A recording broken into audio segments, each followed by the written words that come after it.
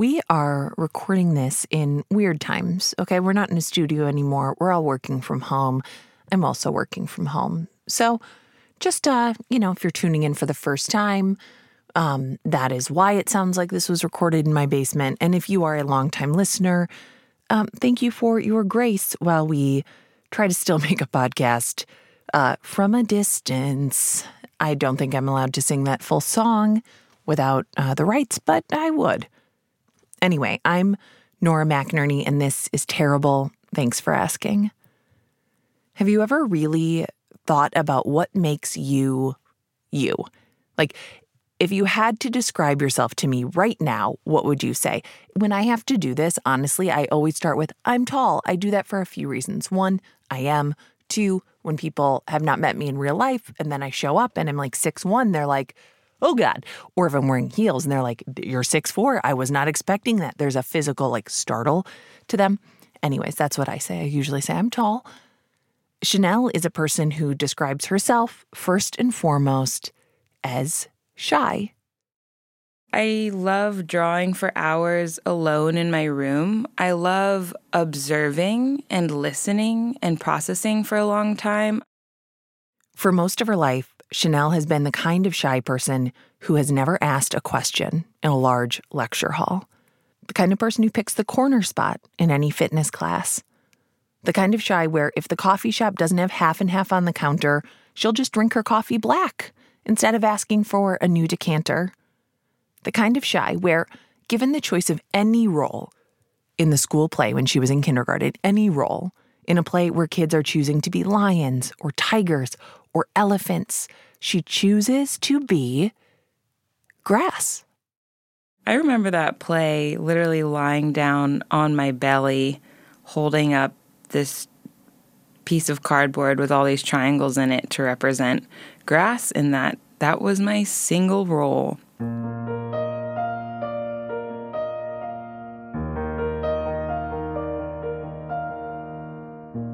Chanel grew up in Northern California near Stanford University. She's the oldest of two girls. Chanel is the shy one. Tiffany is the loud one. Their parents, they're dreamboats. They're perfect. Her dad is a therapist. Their mom is an author who emigrated from China. And between the two of them, mom and dad give their girls a childhood that is cozy and comfortable and creative.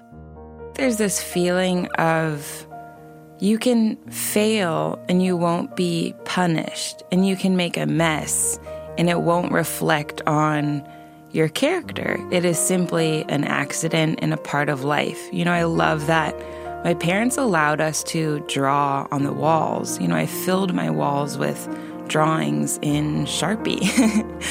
And I don't know, they never dismissed an idea as crazy. I remember my mom and I were driving past one of my favorite childhood parks, and they were tearing it down, and I was so sad. And we saw the slide that I love, and it had been disconnected and was just on the ground. And my mom's like, let's get the slide. And I was like, what? So we just ran through this construction zone and lifted my favorite childhood slide and put it in the van. And it was dangling out of our van. We carried it home and we're we're going to rebuild this slide in our backyard. And one time, we were driving through the city and it started pouring rain, and my mom's going to a meeting and she knows I love the rain. And I was like, can we please just get out onto the shore for 1 second and let me run around? And she pulled over on the bluff, and I sprinted outside and was just screaming and running and came back all wet. And then we just carried on. But it's the fact that she sort of embraces that wildness, my sister and I felt very free to be ourselves, and our parents kind of sat back and watched us and let us tell them who we wanted to be. Chanel and Tiffany were weird and funny, two creative little creatures who loved to make stuff together. Chanel was a little modern-day Jo March. She used to write one-woman plays for Tiffany to star in, and they collaborated on what could be considered the very first podcast. We started a radio station in my closet, and it was called Are You OK? Like the 4 letters. And we thought that was so smart. And we had like a little stool with a tape recorder. We didn't have a light in the closet. Don't need one for radio. So nope. Yeah, total darkness. We would interview each other, do different voices, like sing songs from Space Jam, talk about the weather, do traffic updates. It's genius. Chanel is a genius, is what I'm telling you. She's a comedic genius because when she gets to high school and the Sadie Hawkins dance comes up, for those of you who are not familiar, this is a dance where, God, it's just, this dance is just steeped in gender roles because the whole point of it is that girls do the unspeakable, the unthinkable act of asking a boy to a dance. Wild, right? So Chanel doesn't just walk up to a guy and say, hey, you want to go to the Sadie Hawkins dance with me? Heck no. No, first of all, remember, she's shy and funny. So I was going to ask this boy, and I just basically trailed toilet paper through the school.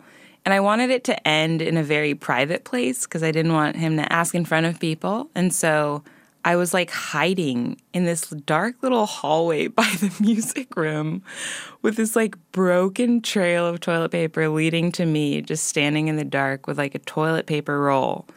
And he finally arrived, and I gave him this index card that said, if you gotta go, go with me. And then I drew, like the Charmin bear, and I did like cha-cha-cha Charmin, cha-cha-cha Chanel. She's a shy, comedic genius.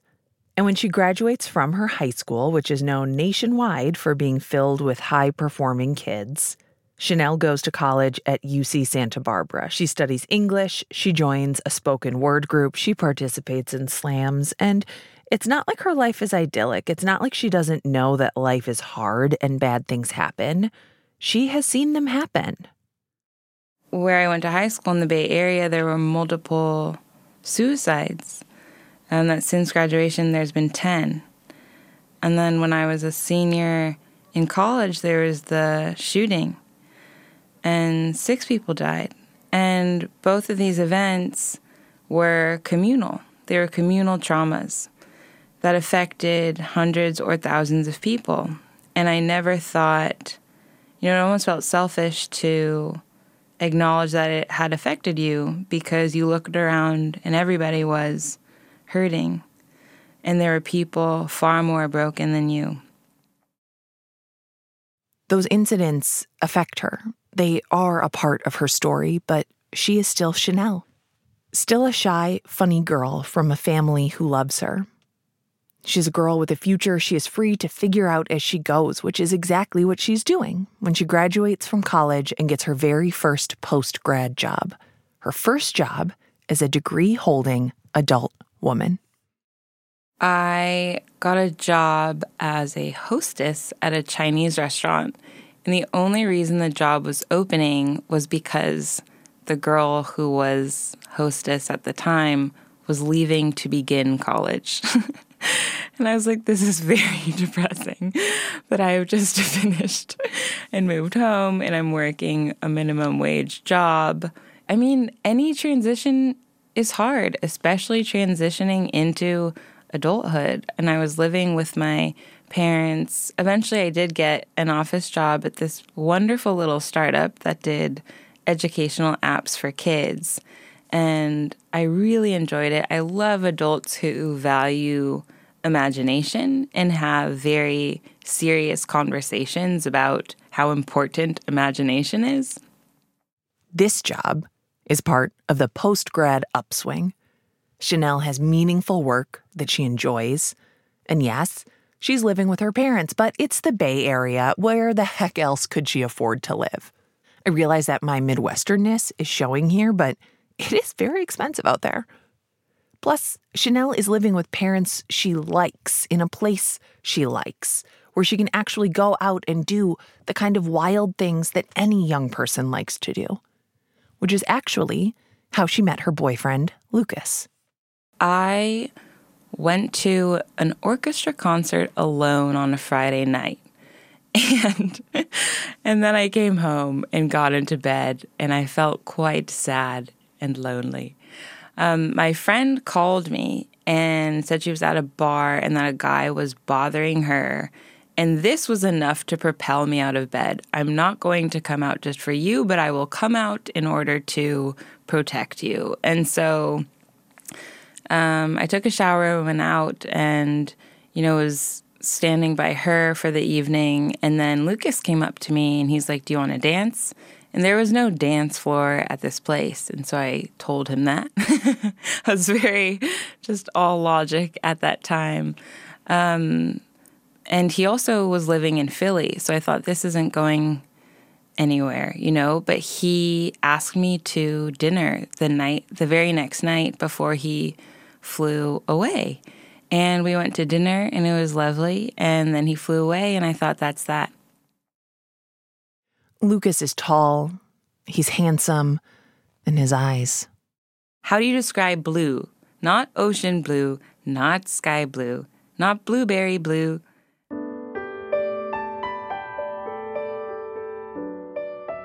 The two of them end up building a relationship despite the distance between them. They talk, they text, they fly back and forth to see one another. 4 months after they met at a bar after Chanel's wild solo night out at the orchestra, it's January 2015. Tiffany is a junior in college, and she's come home to visit for the weekend.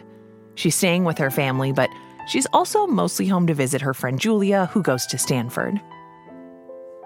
The three of them, Julia, Tiffany, Chanel, they all hang out. They go out for tacos, then they watch the sunset. They have deep conversations about whether you should fold your toilet paper into neat squares before using it or just crumple it up. I'm going to interject here. I prefer a neat fold, but I respect a crumpler. Just everyone remember to wash your hands. The three of them debated over whether pigeons sleep. I've never personally seen it happen. They go back to Chanel and Tiffany's parents' house for a home-cooked meal of broccoli and quinoa. And they teach their dad how to pronounce it correctly, which is obviously quinoa. I'm kidding.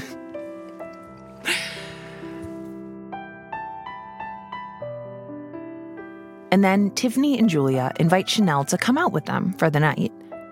They're going to a frat party on the Stanford campus. More of Tiffany's friends arrive, and they all agree Chanel should go out with them. Come on, it'll be fun. Chanel is not super pumped about the idea, like a college party. Would it be dumb if she went, or kind of funny? There's only one way to find out, so she goes, and guess what? It is kind of funny. Chanel has fun, dancing like a goofball with her sister and her sister's friends, noticing how shy the college girls look entering the party, looking for a familiar face. You know what? It's kind of fun to go back to college when you're just a few years out from it yourself. You get to shed all your self-consciousness and just have fun because you are not an insecure college kid anymore. You've got a job. You've got a boyfriend. This is just a night to goof off with your sister and her friend.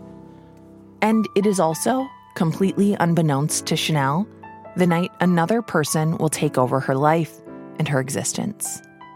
This is the very last night that Chanel gets to be just Chanel. We will be back soon.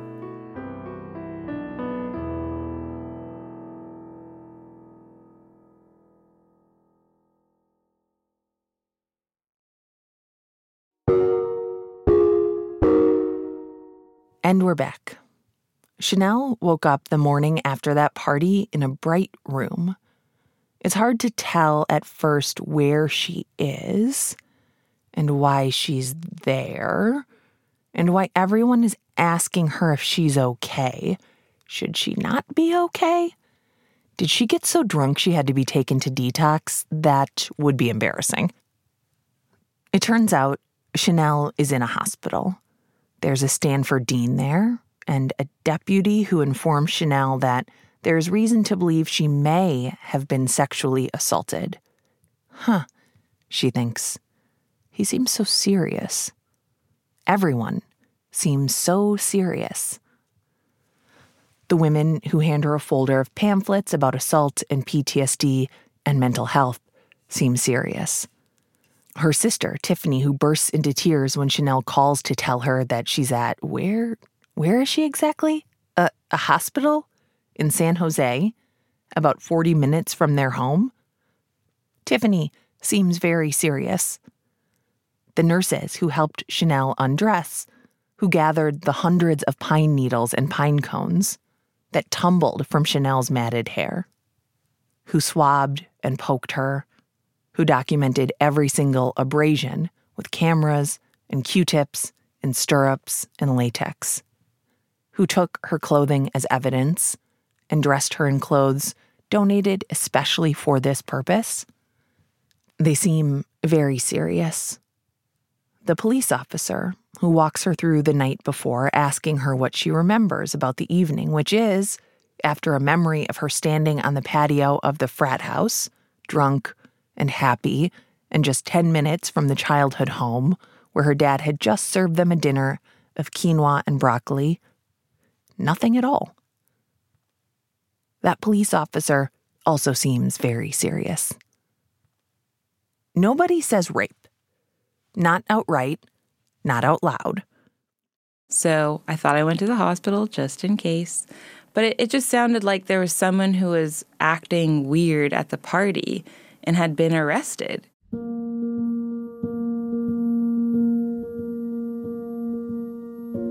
The police officer tells Chanel that she was found unresponsive, that there was a guy around her acting hinky, that some other people saw and thought it didn't look right, and Chanel thinks, okay, this is all just in case.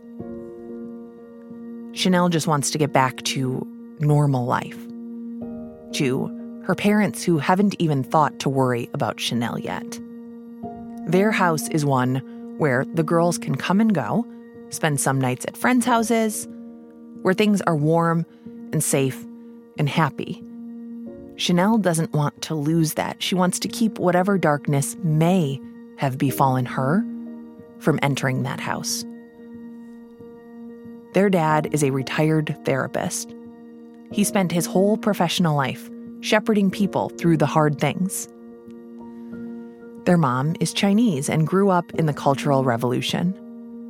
The two of them have seen more than their share of atrocities, but Chanel doesn't want them to take on this one yet because she doesn't even know what it is. It might be nothing. So she doesn't tell them when she gets home. Later, when a police officer calls to ask if she'd like to press charges, Chanel says yes without truly knowing what that means. She thinks, sure, if something happened, then I'll press charges. But as far as she knows, nothing really happened. So the only people who know about that morning in the hospital are Chanel and Tiffany and Tiffany's friend. 10 days later, Chanel is at work, having a normal work day, sitting at her cubicle. It's not even a cubicle. It's like open desk seating. So open office. You can see open office. You can see everyone. They can all see you.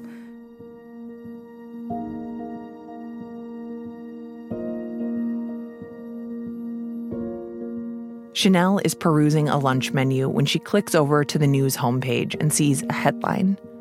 A few words jump out to her. Stanford athlete, raping, unconscious woman. She clicks and sees a photo. Blue eyes, straight teeth, suit and tie.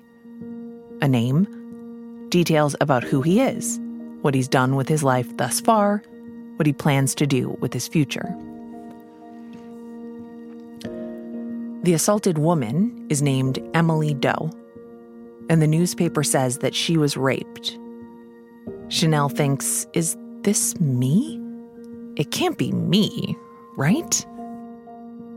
I also thought nothing had happened up until then because I hadn't been contacted. I thought the exam had been precautionary. Because adults like to do things just in case. But as much as it can't be her, it seems like it is her.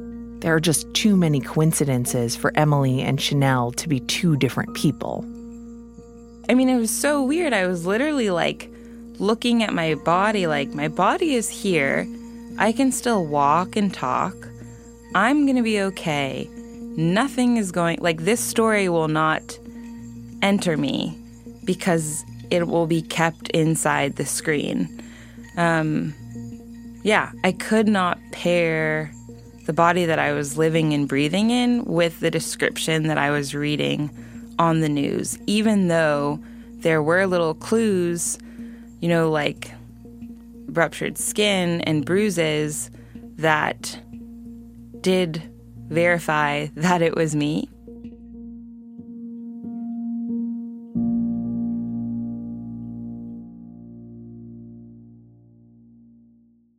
All Chanel knows about that night is that someone was acting hinky around her. But the more Chanel clicks, the more she learns about what happened that night. To her. To Emily, who is her. Emily was found on the ground behind a dumpster, her dress pulled up to her hips, hair knotted, and filled with the pine needles that had rained down on the floor during Chanel's examination 9 days before. And those details about Emily, about her body and what happened to it, were being consumed by people all around the country. The elements of grief are the same no matter what you are grieving. And Chanel is grieving. And the first step she enters is denial. The thing she is reading cannot be about her, not really. And even if it is, she can keep all this contained. She can control it. She can protect her family from knowing this kind of pain. Except that she can't, because they've read the same articles she has. They know the story of Emily Doe, and they don't know that the stories they're reading are about their daughter. It's a secret that is too big for her, so she tells them, and that chips away at that denial just enough. I think it clicked when I told my parents because all of the pretending I was doing is not possible when you tell someone who is more grounded in common sense and can see the larger picture. So I think when I told them, that's why I completely broke down. I had been really composed up until that point. I hadn't cried about it. I hadn't accepted it. And when I saw the way my mom looked at me, it just registered like, wow, this thing happened to me. And then I was not standing up. How did she look at you? It was so grave. It was so scary, just totally unflinching. There's so much heaviness in the look. I didn't want to be on the receiving end of the gravity of that look. I wanted my life to be lighthearted and steady and normal, whatever that means. But, the fear and devastation and seriousness in her face, she didn't even say that much. Just crumbled everything. Not long after Chanel told her parents, Lucas, with the sky blue, blueberry blue eyes, came out to visit her. Chanel had left him a drunken voicemail that night, and the police needed a copy of it. But how was she going to ask him for it without sounding odd, without raising alarm bells for him, without ruining what they had with the details about this thing that had happened to her? I was acting so fishy, being so weird about getting this voicemail and how important it was, because I needed to send it to the detective. So finally, he was just looking at me like, what what is going on? And he's the one who said, were you raped? And that word is so strong. And even still, I hesitate using it. But he just laid it on the table, and I still, like I said, could not say those words. And I tried to make it seem like, well, it's not a big deal because 2 people stopped it. It's actually a really cool story. You know what I mean? So again, I think it's like the people who loved me processed the gravity much faster than I did. And I remember he was sitting at the desk and I was sitting in bed, and he just wordlessly crawled into the bed and held on to me. And we just didn't move for many hours. Emily Doe was born to protect Chanel. Emily Doe exists only in the context of that January night. Her entire existence is limited to what she was wearing, what she drank, what happened to her body. The articles about the assault and about the ensuing trial will rehash those details over and over. It will introduce 2 new characters. Swedish men who were biking by saw the assault happening and chased down her attacker, holding on to him until the police arrived. The articles will talk about how one of the men wept as he recounted the scene for police. They will also describe her assailant in great detail. They will recap his accomplishments and his plans for the future. They will quote people who know him outside of the context of that evening. But Emily does not get that same treatment. She can't. To share any more details about herself means risking Chanel's anonymity.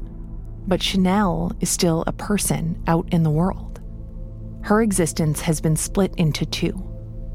Into Emily, frozen in time, and Chanel, trying to keep living while being continuously pulled into the details of that night over and over and over and over.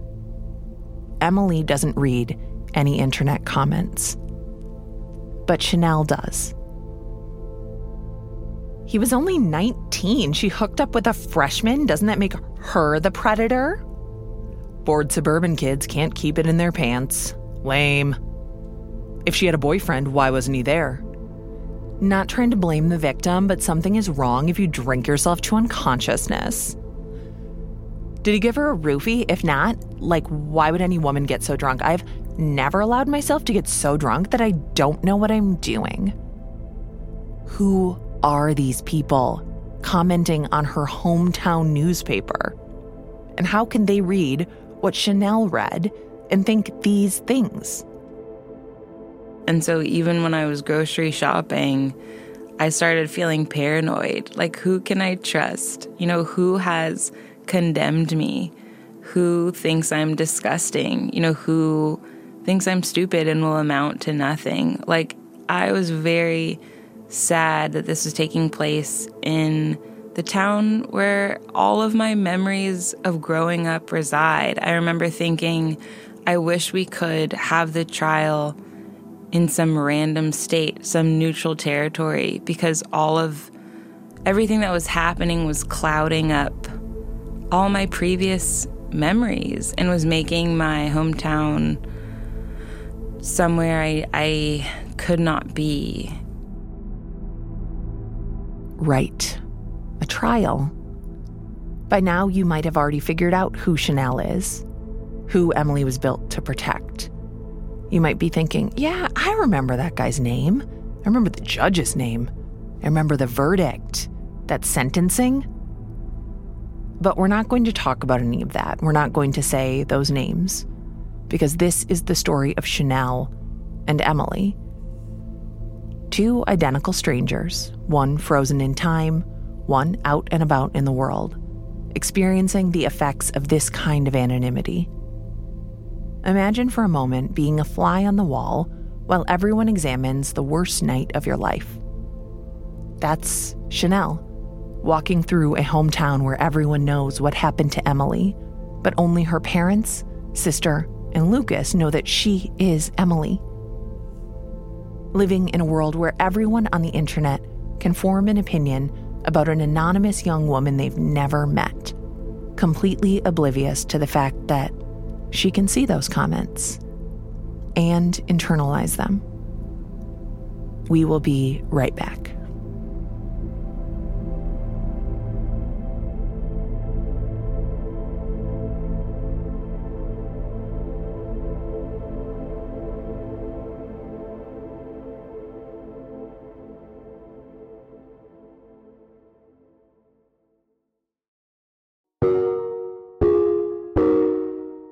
We're back. Chanel has been forced into an identity crisis. One where she walks around pretending to be the same person she always has been, while hiding a version of herself that is frozen in time on a January night. 6 months after the assault, I left my job and moved to Providence to take a single art class. And that was enough of a reason for me to move because I knew that's what I needed to do. I needed to create, and I needed products of my creations in front of me to show, like, okay, I can make things in the world, even though so much is being taken at the moment. After that, Lucas returned to school for his second year, and we drove to Philly. I moved in with him, and I just thought, I'll just be here until the trial. And then the trial ended up, like, everything kept getting postponed. So I ended up being there all the way through his graduation because that's how long it took. What Chanel is describing here are several years of living a double life. Years of living with her boyfriend, meeting new friends who know her only as the Chanel she presents to them. Friends who think nothing of the fact that she flies back to her hometown, who have no idea that she is flying home to defend the anonymous girl, Emily Doe, that they've all read about. Chanel holds this secret right out in the open. In court, her assailant's attorney brings in character witnesses to humanize him.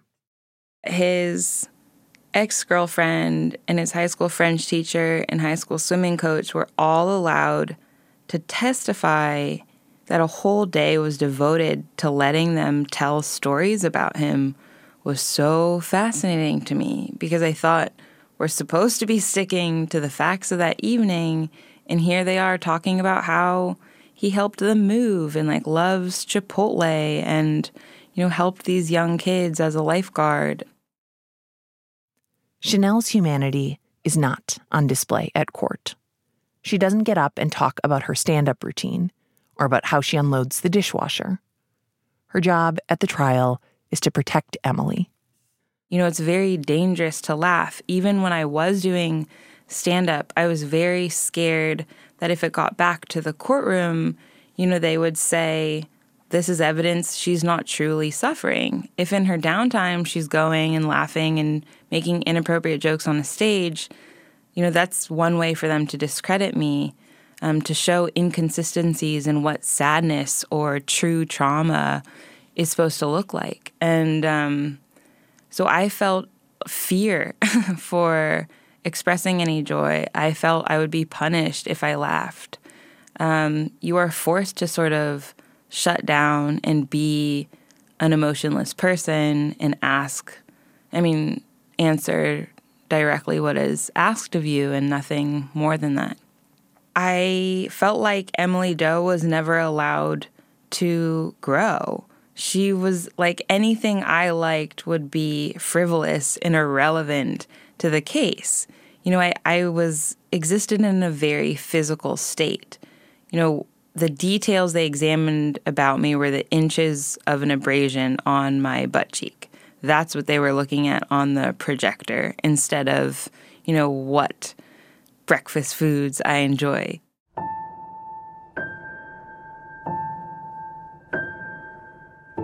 It was lonely being Emily, and it was lonely to be Chanel, because that flatness of Emily, returning to a play where she isn't even allowed the dimensions of grass, flattens Chanel, too.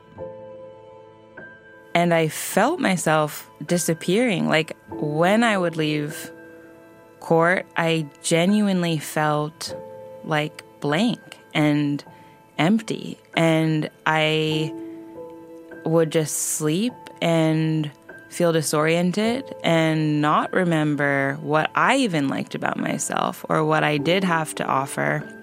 I completely stopped drawing and writing. It was really scary because what they were doing was working. And I remember thinking like, well, what extracurriculars can I share? What is valuable? I stood at the front of the courtroom and they had this huge white piece of paper that they had used to create a timeline.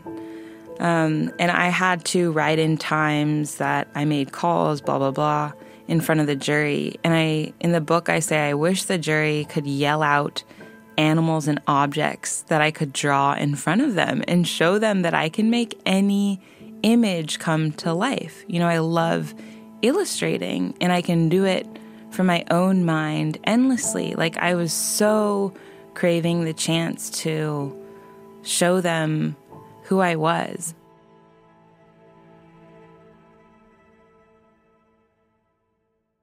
There's a very popular movie from the 70s that honestly I was not allowed to watch, and I mean, with good reason. The message of it is basically, change so a boy will like you. And the name of that movie is Grease. And there is no way I would have thought to draw a parallel between Emily and Chanel and the plot of Grease, but Chanel did think of it. It's a parallel she drew as an adult, looking back on how, as a child, when she first saw this movie, it was so confusing for her. When I watched Grease and Sandy emerges in the end in that leather jumpsuit and heels, I literally thought she was a different person and that John Travolta was cheating on nice Sandy with this random woman who he had never been introduced to. And then she runs through the carnival with all of Sandy's friends and nobody cares that Sandy is gone and is not even being acknowledged. I was so angry at all of the characters in that movie and so bitter and sad that Sandy had been dismissed and that the movie just ended like that. That's literally what I thought for so long until my parents explained to me that that was the same Sandy. Just because her persona was so different and the way she carried herself was so different, I could not recognize her in both of those people. And so I compare that to how I was being portrayed in the trial. You know, the way the defense attorney was like, well, you partied in college. I wanted to be like, everybody partied in college, but I couldn't, you know? And I think it was fascinating to me that Emily only existed on that night, and they were doing this whole trial about the harm inflicted that night. But no one was calculating that I was a person with a life that was continuing to suffer, that there is an aftermath to the trauma, that each time I'm returning, there's more damage being done. And I felt in the end that the judge had failed to calculate the aftermath of the trauma. He treated it as a singular incident on one night that happened to a character rather than a human who has been trapped inside a case for a year and a half.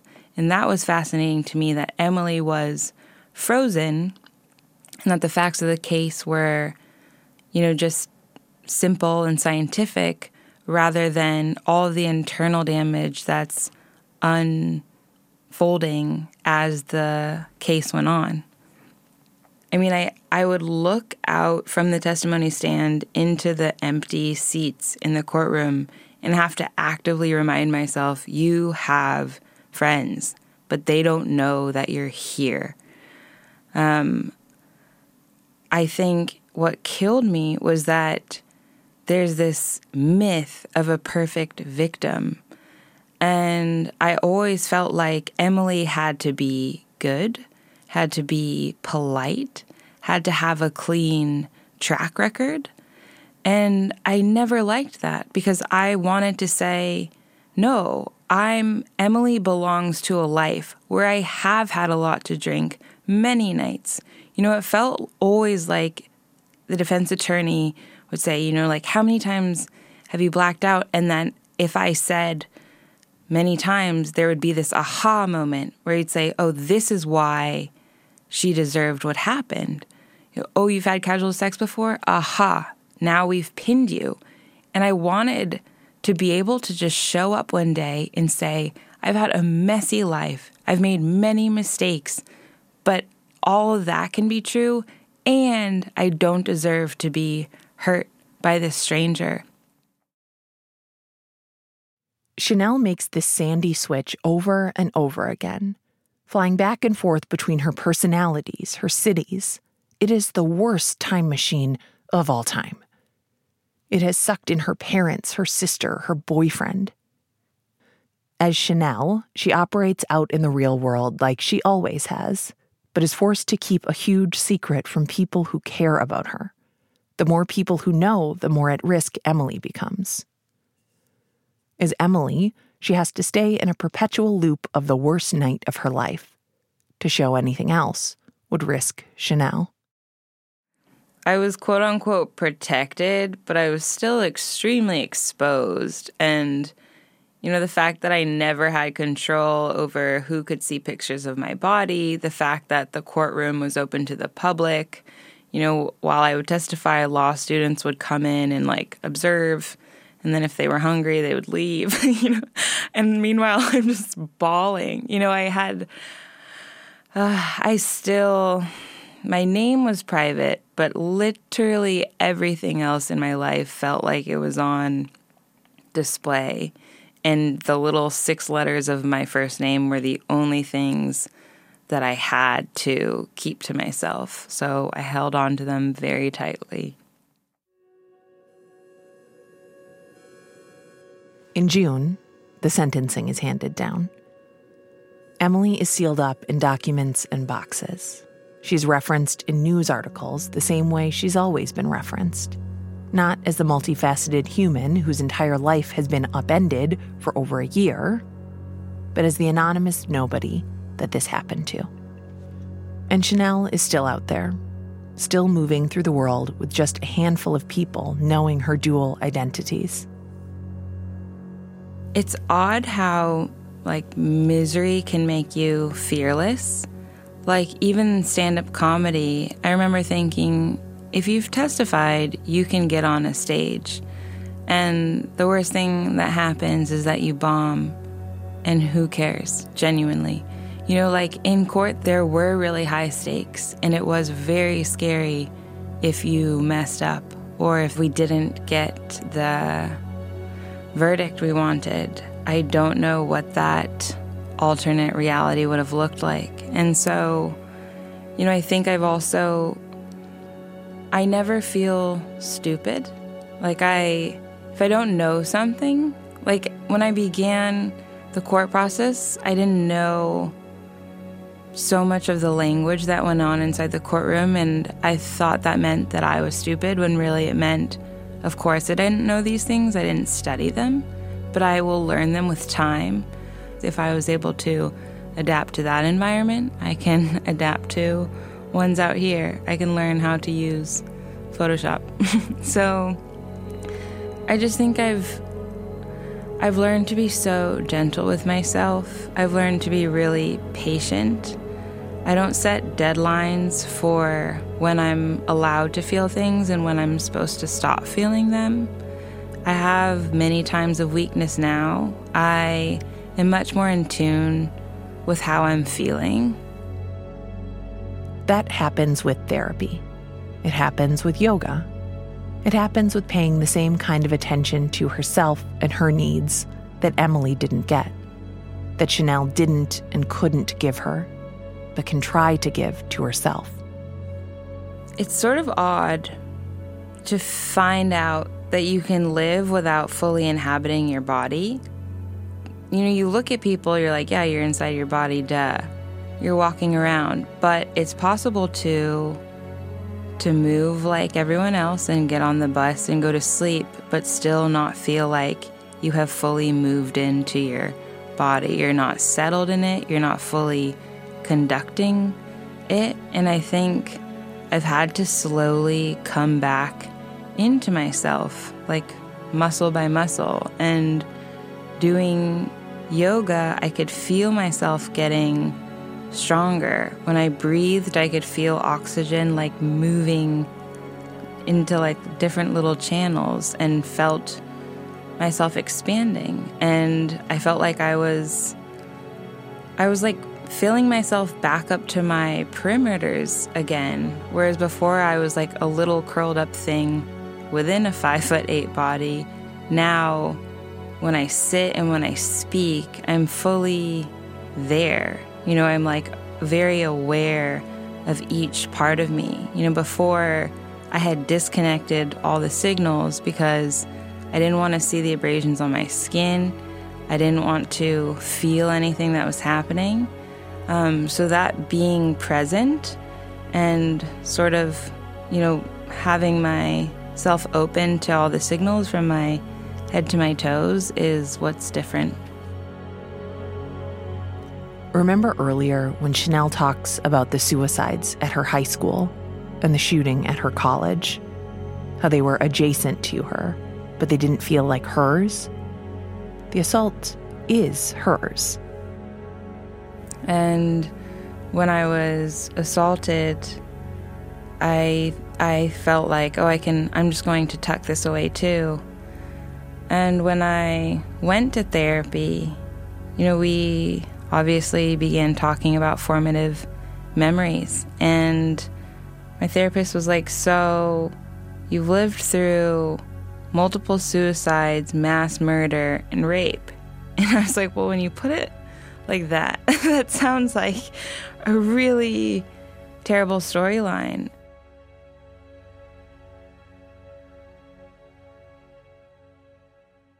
That is a terrible storyline, and it's not the final part of the story. In June 2016, Chanel decides to share her victim impact statement anonymously on BuzzFeed. The words of Emily Doe and the effect that night had on her go viral, bonkers viral, like 18 million reads on BuzzFeed.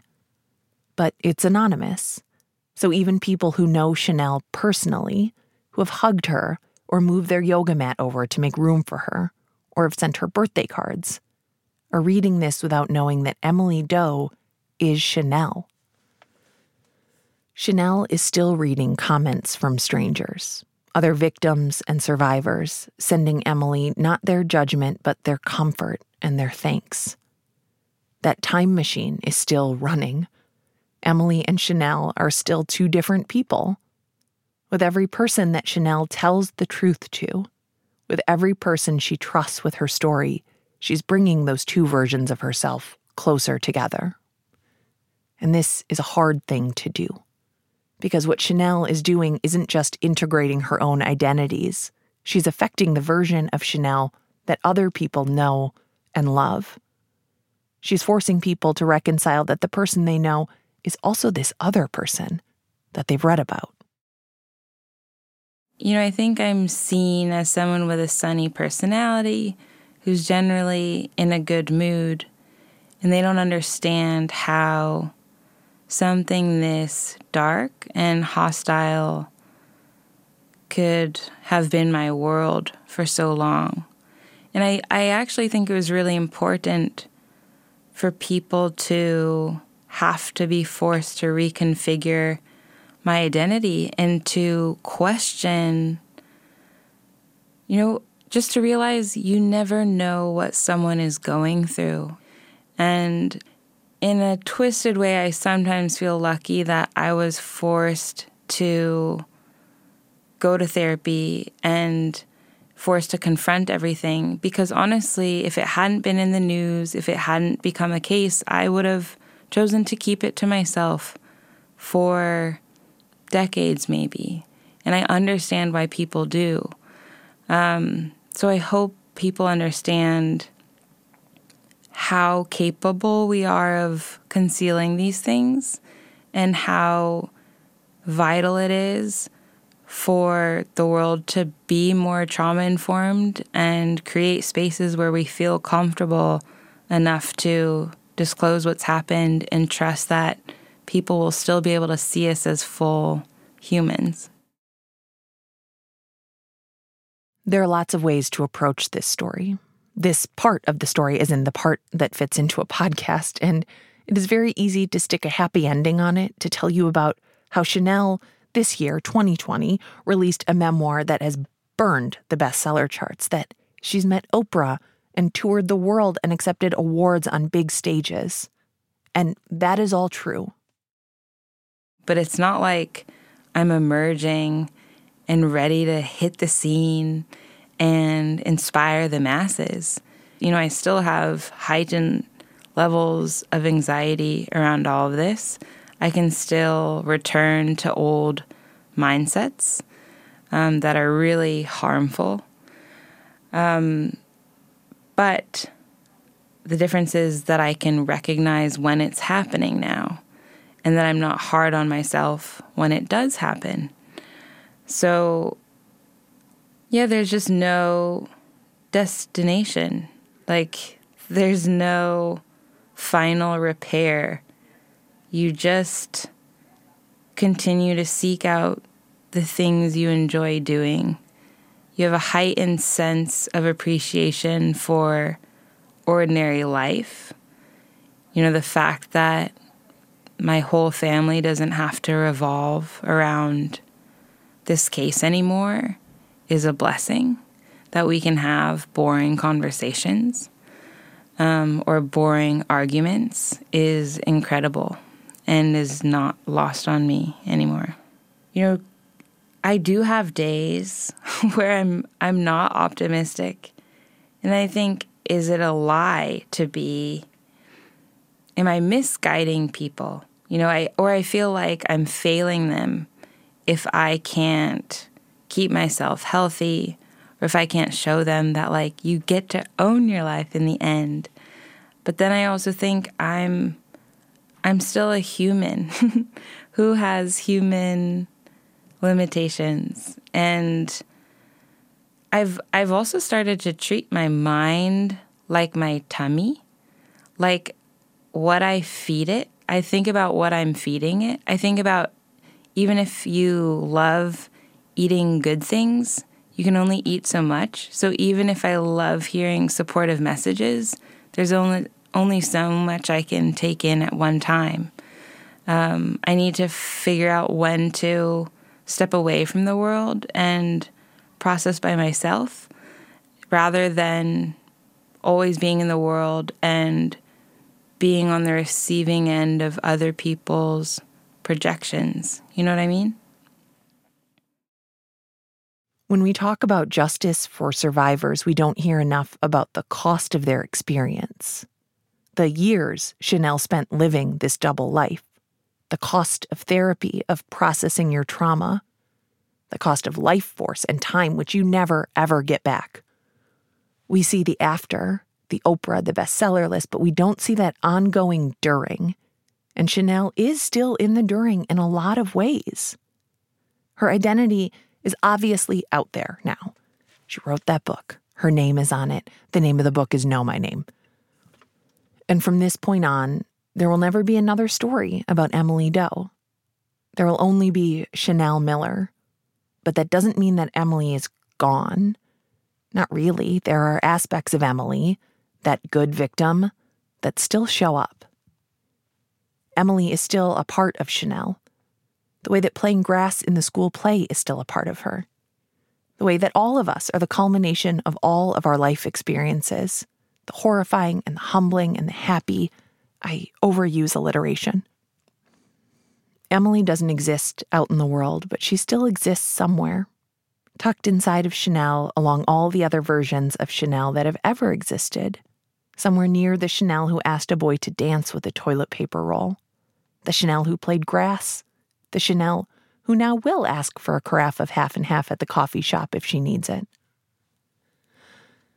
The Chanel who is an outspoken advocate for victims and survivors of sexual assault is also still shaking the impacts of being Emily.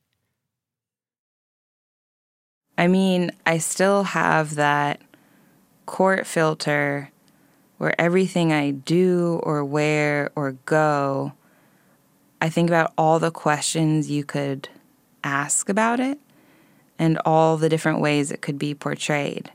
And it doesn't matter what I'm actually doing, but I think about all the ways it could be misconstrued or twisted in a way where I could be made to look bad. And that's really dangerous because all of that is out of my control.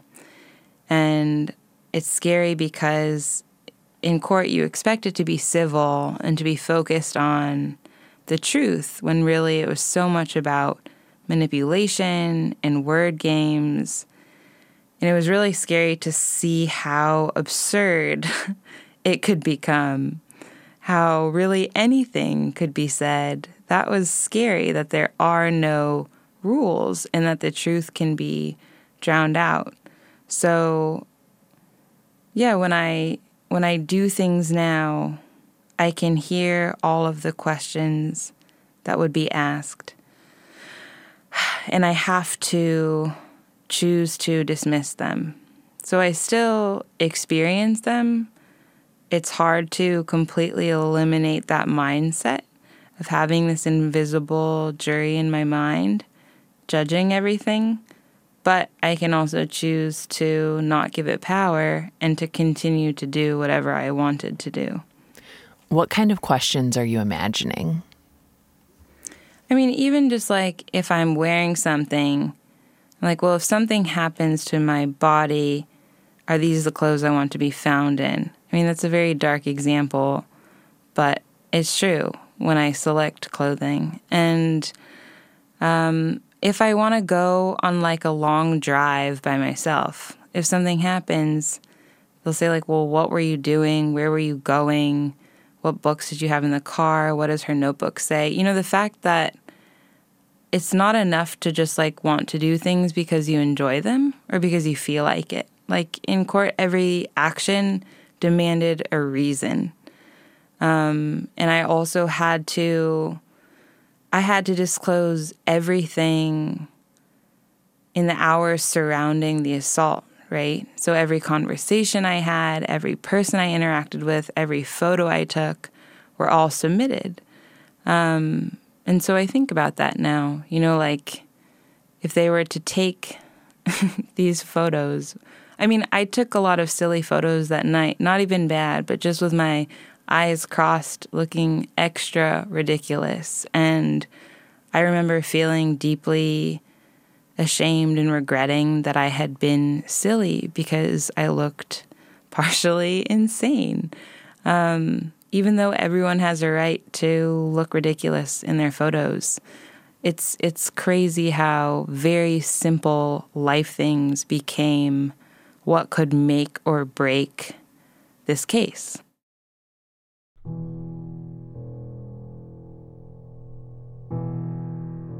When Chanel was growing up, she said there was this sense from her parents that they were waiting on Chanel and her sister to tell them who they were going to grow up to be. Chanel would end up fighting for that definition on a scale unimaginable to any child or any parent. Who is Chanel now? Great question. 2020. I'm about to get a haircut. That's going to be big. Are you getting bangs? I'll intervene okay, if not so. that big. Okay.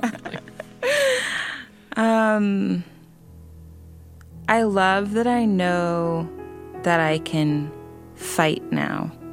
I did not identify as someone who could fight before.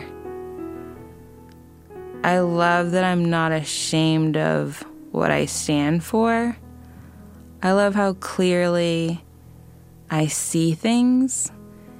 You know, when I was assaulted, I actually drew this little comic in my notebook of me sitting half naked with one tit out, looking up at all these people on these huge horses who are saying things like, what kind of Smirnoff did you have? Why were you wearing a dress in January? And the little caption was like, get off your high horses and help me. And I think in these cases, so often we turn directly to questions. Victims don't say what happened because they wonder if they will even be helped when they have disclosed what happened. Assault is often not even treated as an injury, and your credibility and your protection have to be earned rather than just being inherent. So, knowing all of that, I'm here to be someone who cares immediately and to teach people that we need to care and say, I'm going to help you. Someone shouldn't have to prove their worth in order to be loved and cared for and protected. And I know that now. I know it for myself. I know it for anyone who's going through anything, because I know that things don't just float away, that they continue to inform us in the present, but we get to choose how it informs us. And I continue to choose and feel good about my choices and who I am now. Who is Emily to you now? Emily, I feel an immense amount of softness when I talk about the verdict being read in court, when the jury was saying, yes, he's guilty, yes, yes, yes.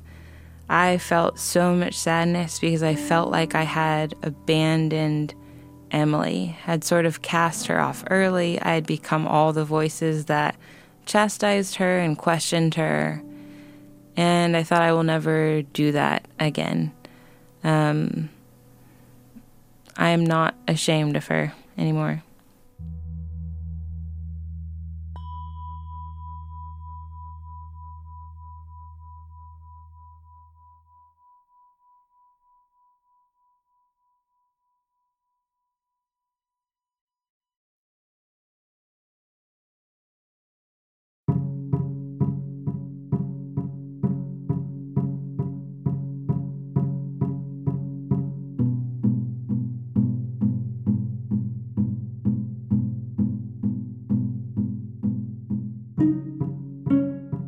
This has been terrible.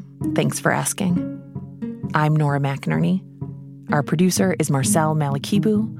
Our project manager is Hannah Meacock-Ross. Our boss is Lily Kim and Lauren D. Our digital producer is Jordan Turgeon.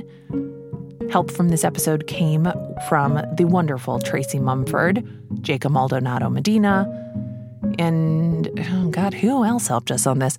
So many people help us.